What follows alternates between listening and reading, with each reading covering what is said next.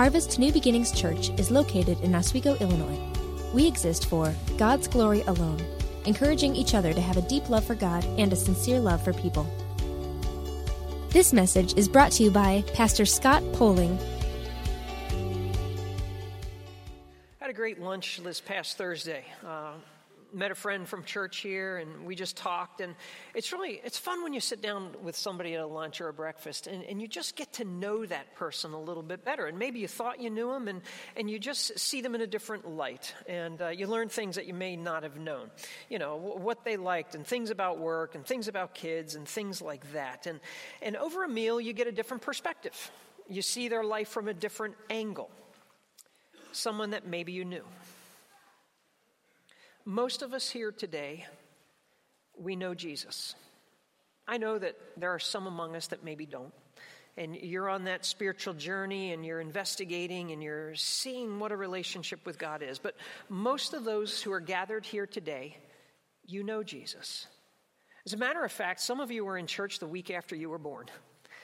You've been in church and nursery and Sunday school classes and Awana. You know all the stories. You've memorized verses. I mean, you know Jesus. But there is always more to learn. And so in a sense, I want you to pull up a chair today. And I want you to watch him. And I want you to listen to him. And I want you to see him from a different angle. As it's not necessarily a meal, although a meal takes place, but he's at a wedding. And if you have your Bibles, I want you to turn to John chapter 2. Yes, we're finally out of chapter 1. We're in John chapter 2. And really what I want you to do is I just want you to fall more and more in love with the Savior. And let's just look at Jesus. And as we learn what Jesus is like, I also want us to see what you and I need to be like. Because as we watch Jesus, what a model and example he is. John chapter 2, starting in verse 1, just read along as I read.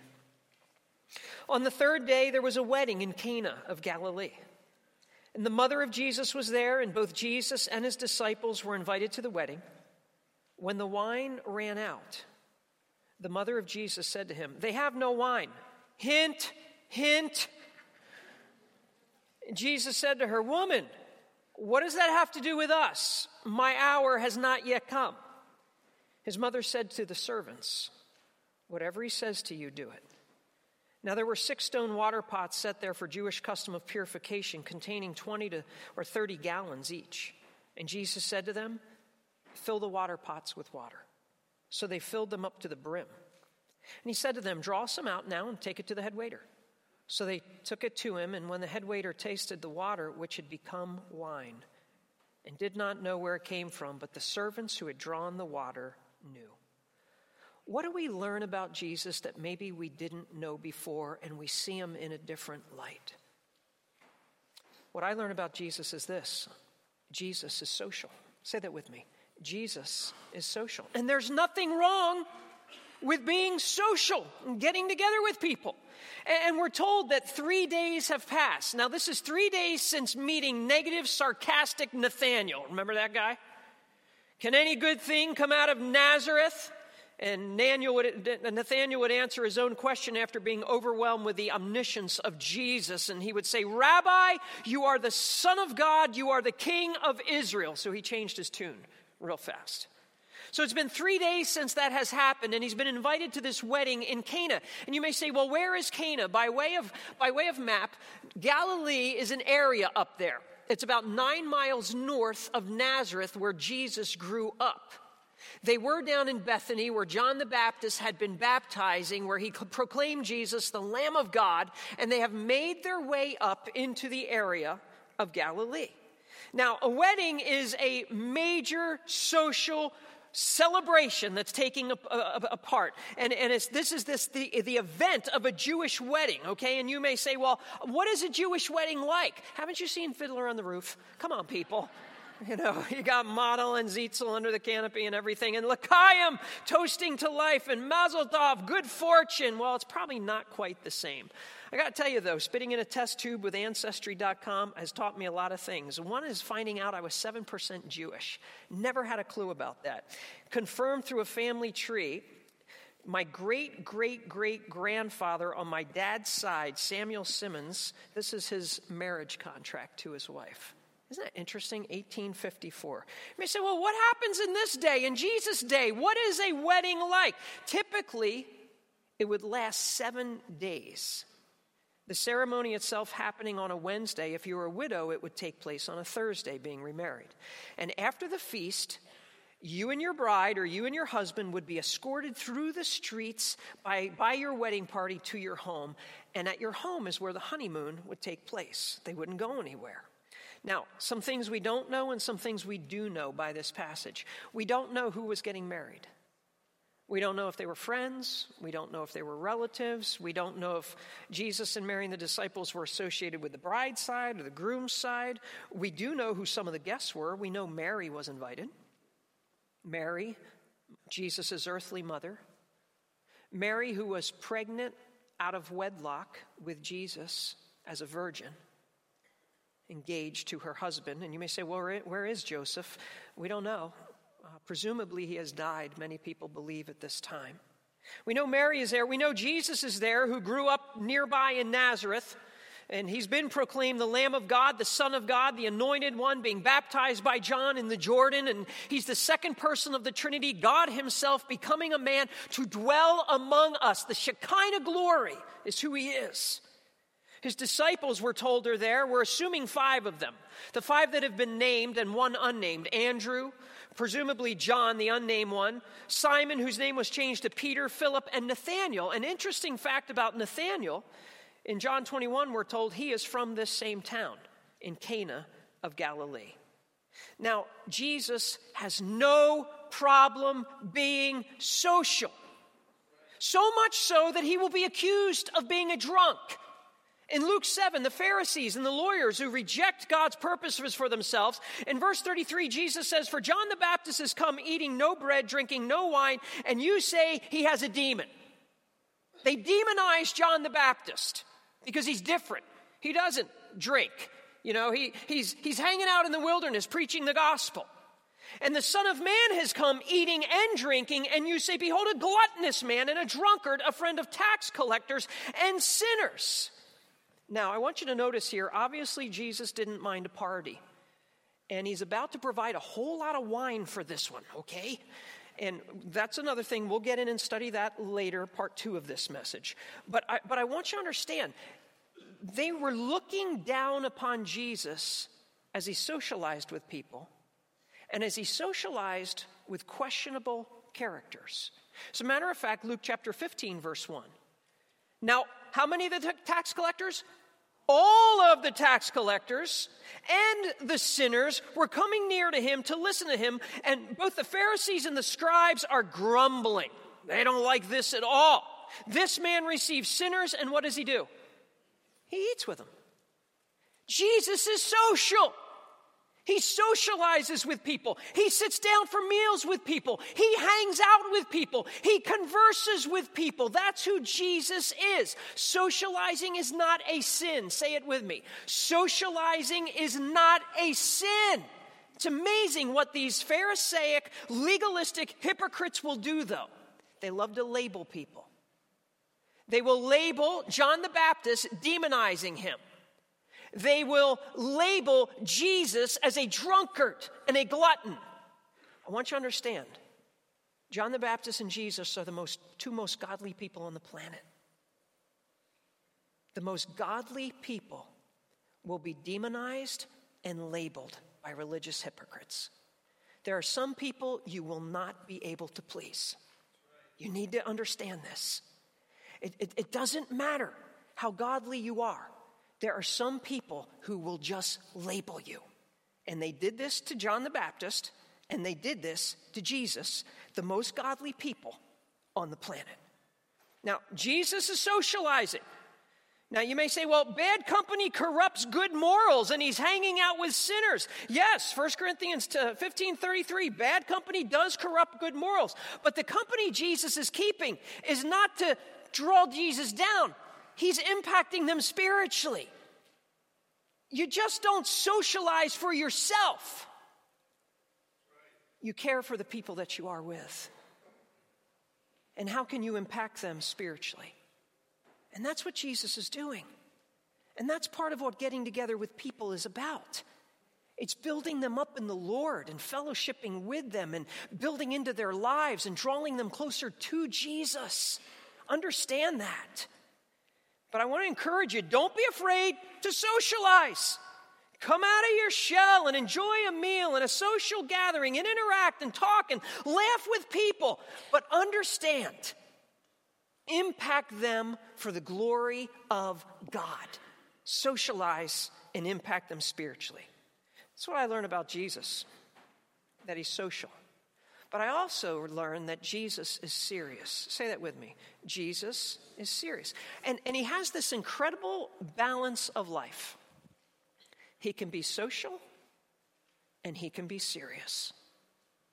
Now, we're told that the wine runs out and they have no wine. And he says, woman, what does that have to do with us? Notice his tone is serious. Woman, what does that have to do with us? Mary brings this problem to his attention. They have no wine. The wine's run out. In other words, Mary knows that Jesus can fix this. And she's dropping a major hint. Now, we're not sure if she's thinking miracle or if she's thinking resourcefulness. You need to understand this. Because this is the very first miracle Jesus does.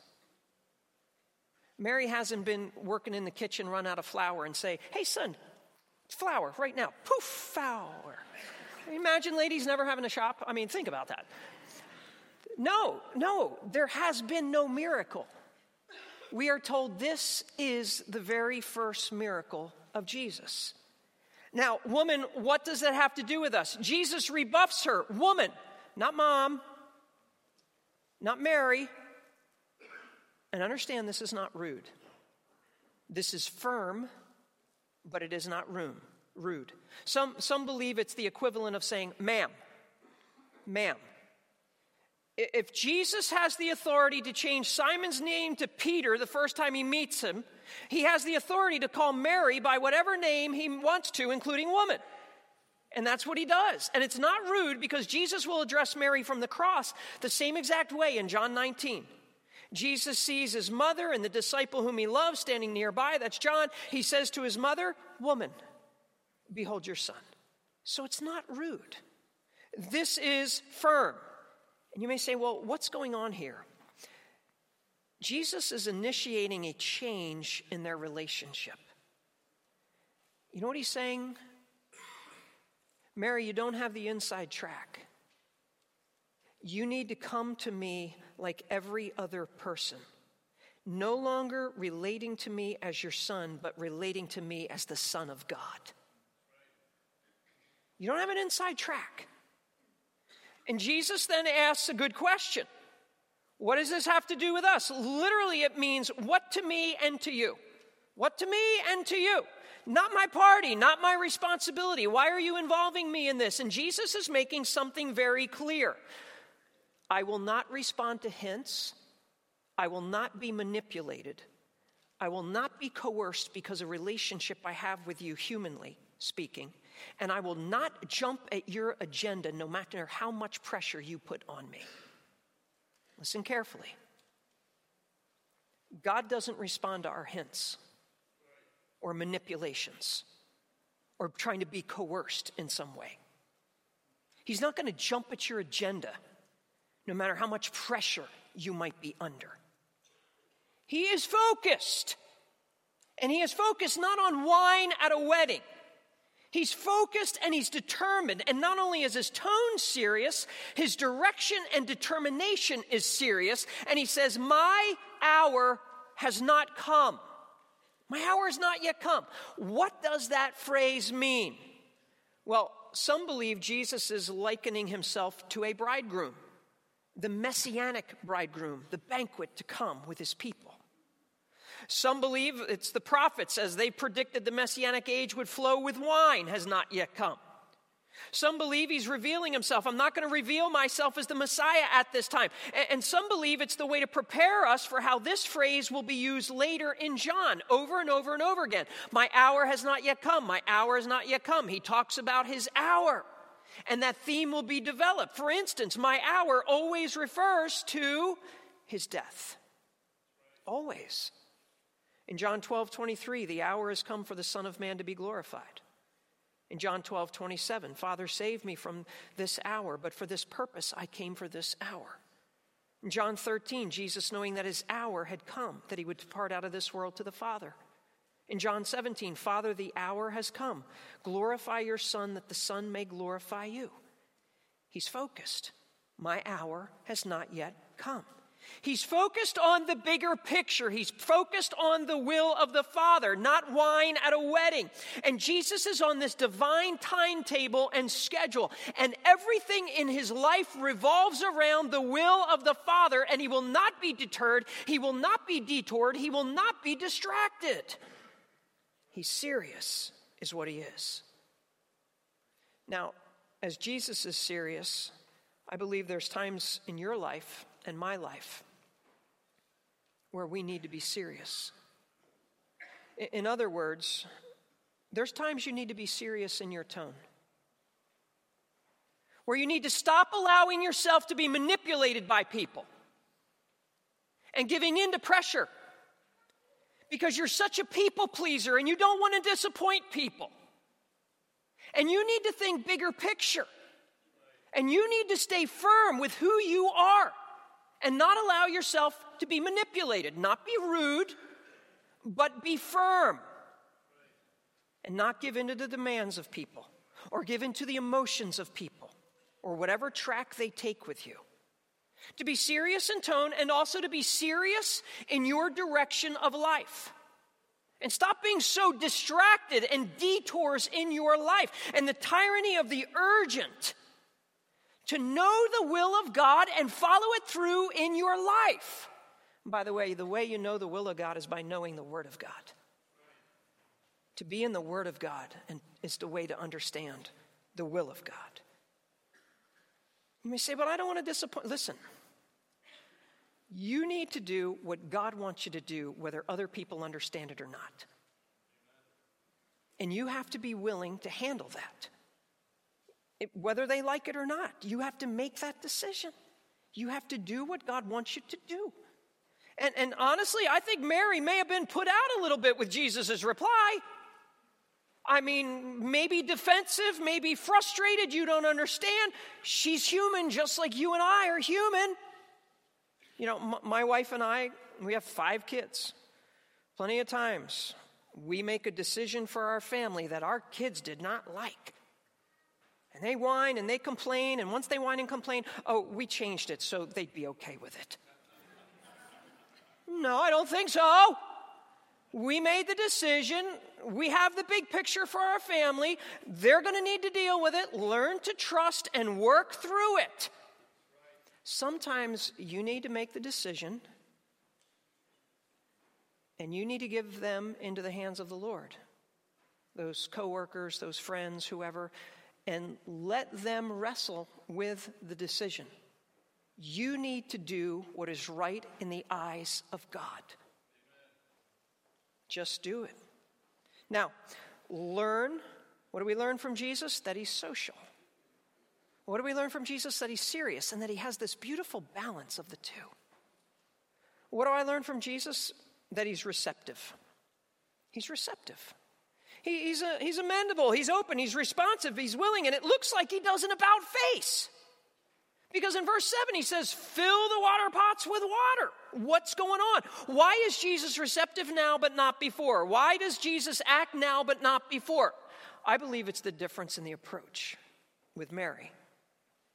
His mother in verse 5 says to the servants, hands off, she takes her hands off, whatever he says to you, do it. Mary has stopped trying to control things. She's removed herself from the situation, and she's left it in the hands of the servants.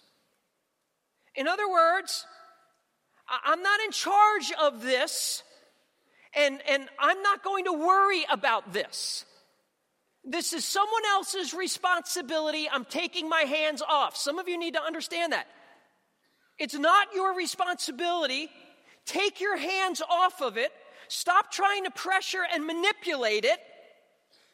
And let those in charge be in charge. The servants were in charge of this, not Mary. Stop trying to control everything. It's not your decision. It's not your responsibility. Trust it over. And what does she say? Whatever he says to you, do it. And the Nike slogan was born right here. Just do it. It's amazing. And by the way, this is great advice for all of us that Mary is giving to these servants. Whatever Jesus says, just do it. Whatever Jesus says, you do it. So she stopped trying to control things and left it in the hands of the servants. Now listen, she stopped pressuring and manipulating, and she left it in the hands of Jesus. She now leaves it in the hands of Jesus. No more pressure, no more manipulation, no more pulling the mom card. I mean, she's mom. What card are you likely to pull? What card are you prone to pull? Because of your title? You know who I am? Because of your position? Because of your education, your background, the degree you have, where you live, your finances? What's the chip on your shoulder? The card that you like to pull, that's called pride. I know I've pulled some cards before. Driving down the road, all of a sudden there's lights flashing behind me, and I get pulled over, and Mr. Policeman comes up and talks to me, and, oh, I'm a pastor at a church up the road. Pastor card. That's fine. You were doing 82 and a 55. Boom. Ticket. Whatever it was. You know what? We gotta stop pulling cards. And we just need to trust the Lord. You know what we need to do? We need to back off and give God space to work. And that's what Mary does.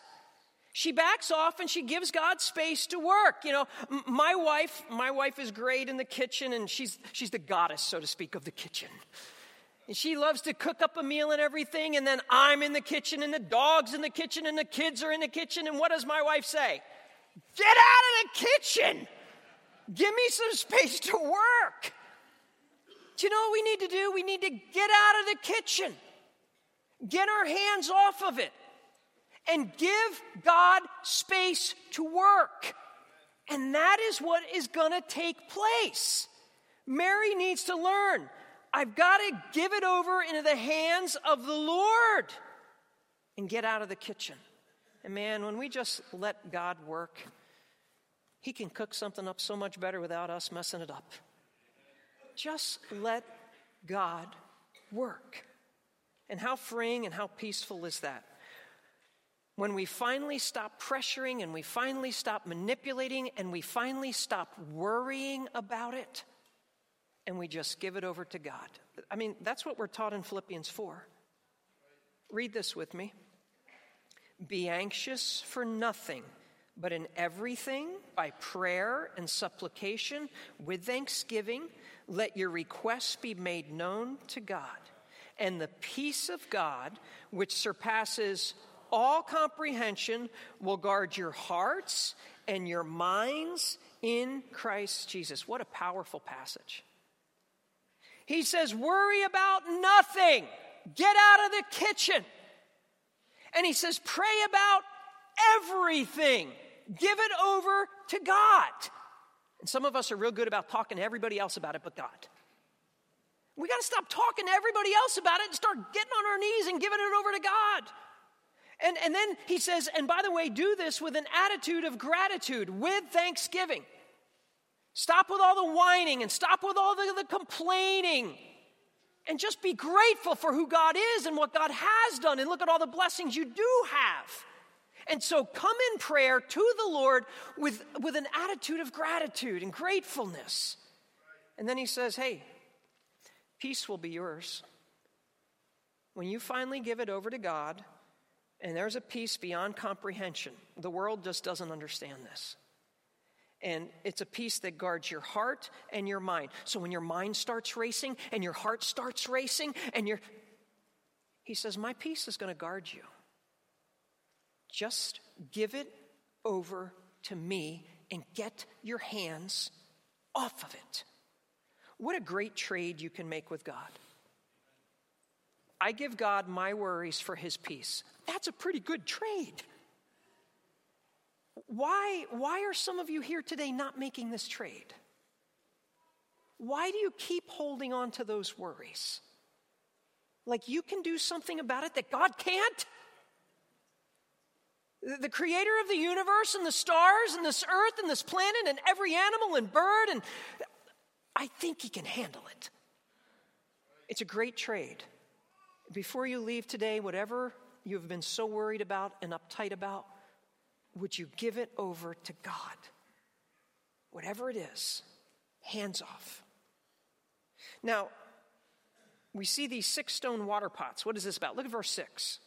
There's 6 stone water pots set there for Jewish custom of purification containing 20 or 30 gallons each. So you got some big water pots, and there's 20 to 30 gallon each of them, and there's 6 of them. And you may say, well, what is this all about?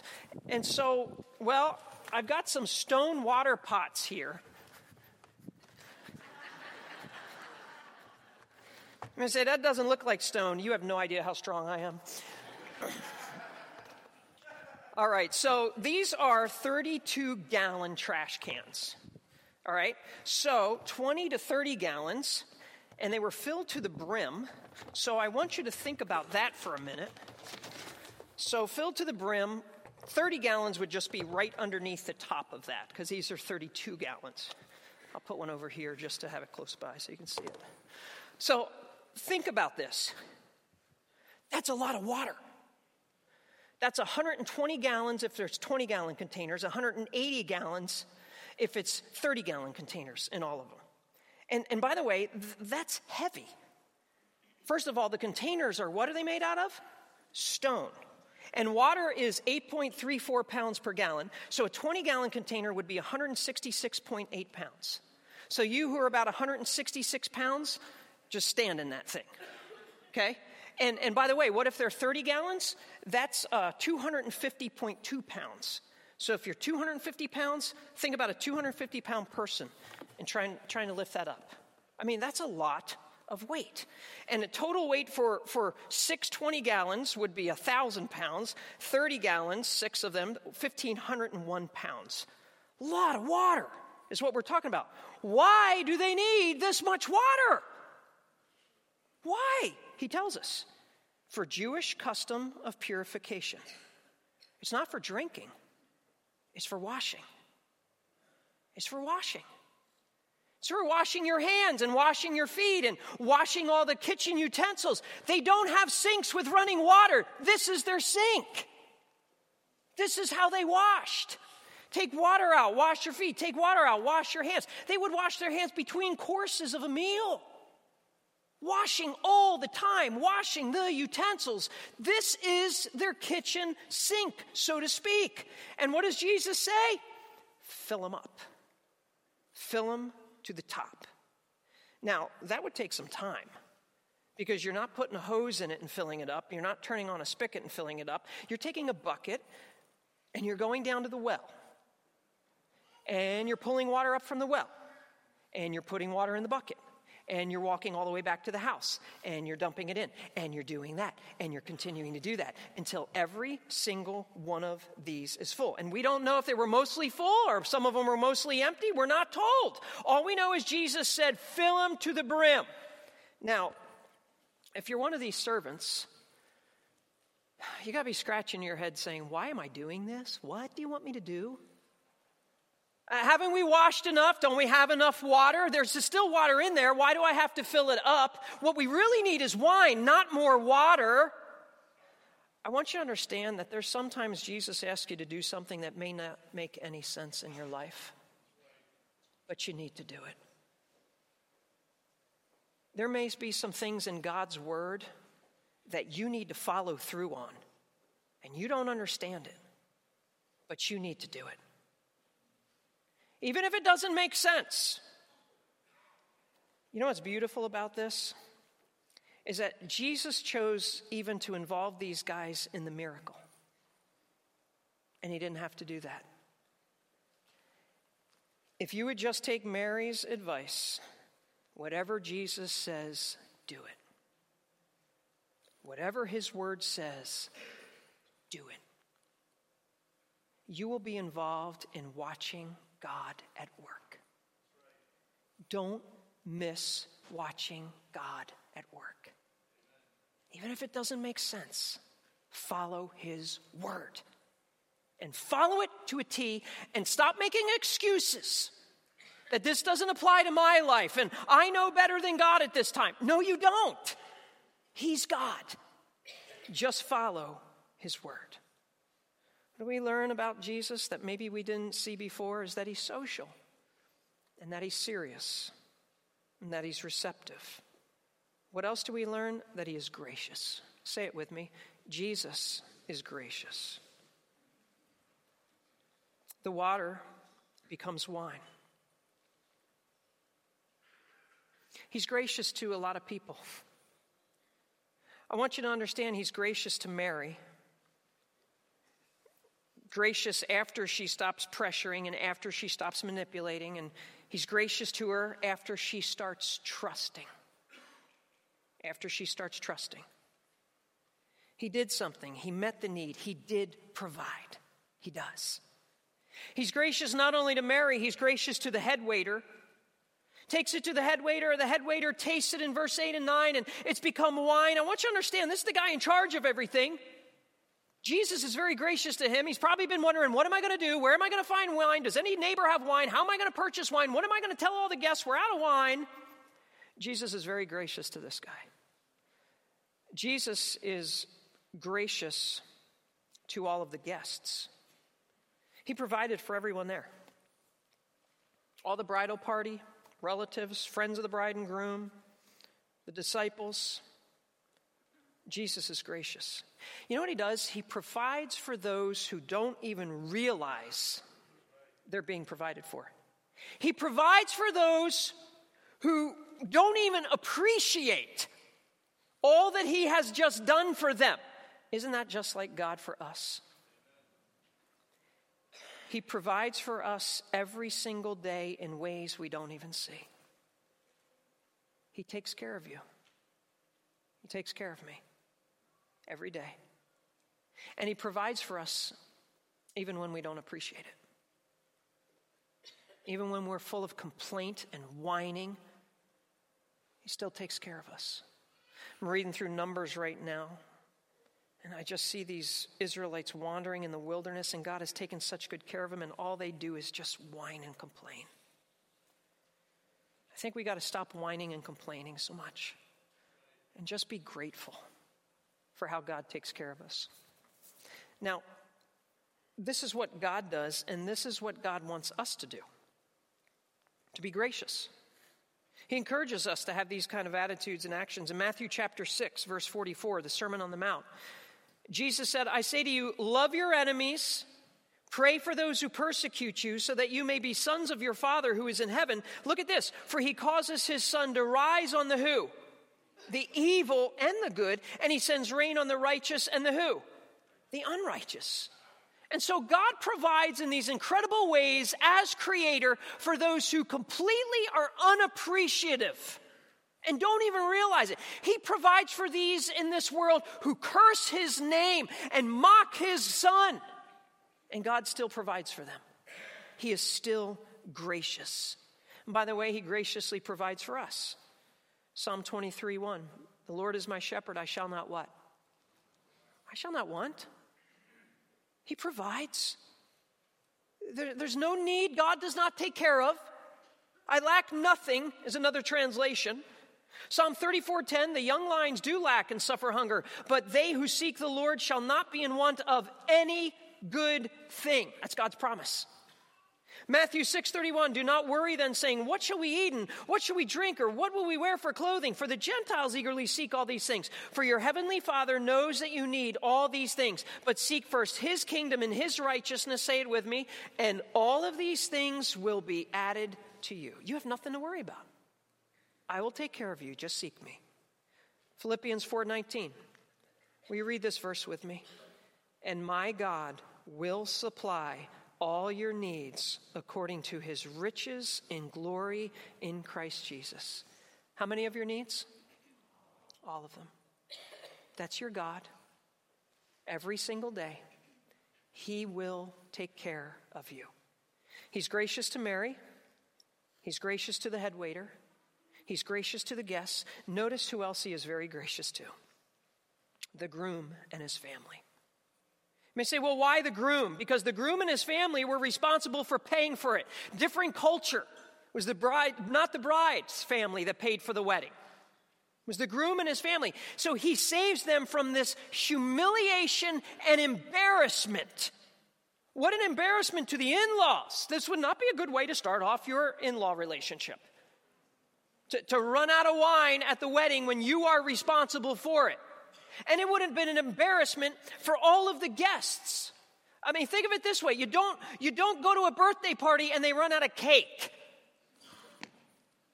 You don't have a birthday party and run out of cake. You got to have cake for everybody that's at the birthday party. You don't go to a Jewish wedding and run out of wine, people. This was an integral part of the Jewish wedding celebration. And wine is a symbol of joy. And if there's no wine, it would have been seen as a joyless wedding. Oh, and people would have talked. Yeah, did you go to the wineless wedding? Yeah, I was there. Can you believe that? I mean, the stigma on this family that would have been there. Everyone would have been talking for the wrong reason. And Jesus is gracious. Did Jesus have to meet this need? Answer. No. Let's face it, somebody really messed up and it was all their fault. They misjudged how much wine they needed. Maybe they were too cheap or tight to really think of the budget and what they really needed. Jesus didn't have to help. He could have said, it's your own dumb fault. You should have planned accordingly. Next time you'll learn a lesson. That's how some of our attitudes are toward people. Just like that. It's their own dumb fault. They didn't plan accordingly. Next time they'll learn. Boy, I'm so glad Jesus isn't like that with me. I'm so glad he's not like that with you. He's kind. He provides. He meets the need of this family, and he's gracious. And he's gracious when he doesn't need to be, and he's gracious when they don't deserve his grace. Can I encourage you to be gracious like Jesus is gracious? I want to encourage you to save people from their humiliation. Don't laugh at them. Don't point fingers. Don't make fun. Be gracious like Jesus is gracious. Yes, you don't have to do anything for them, but do it anyway. Yes, they messed up, so reach out to them anyway. Yes, they didn't plan accordingly, so help them anyway. That's exactly what Jesus did. They made a mistake and he was gracious. They should have planned better and he was gracious. It was their fault and he was still gracious. Who do you need to be gracious to that you've not been gracious toward? Be like Jesus. We live in a very ungracious world. It is filled with hatred, and people are so harsh and hard-hearted, and they gloat over others, and they mock others, and they point, and they, I told you so's. If we as God's children would just be gracious, we would stand out in this sinful world like you can't imagine. Start being gracious at work, and you will stand out as a child of God.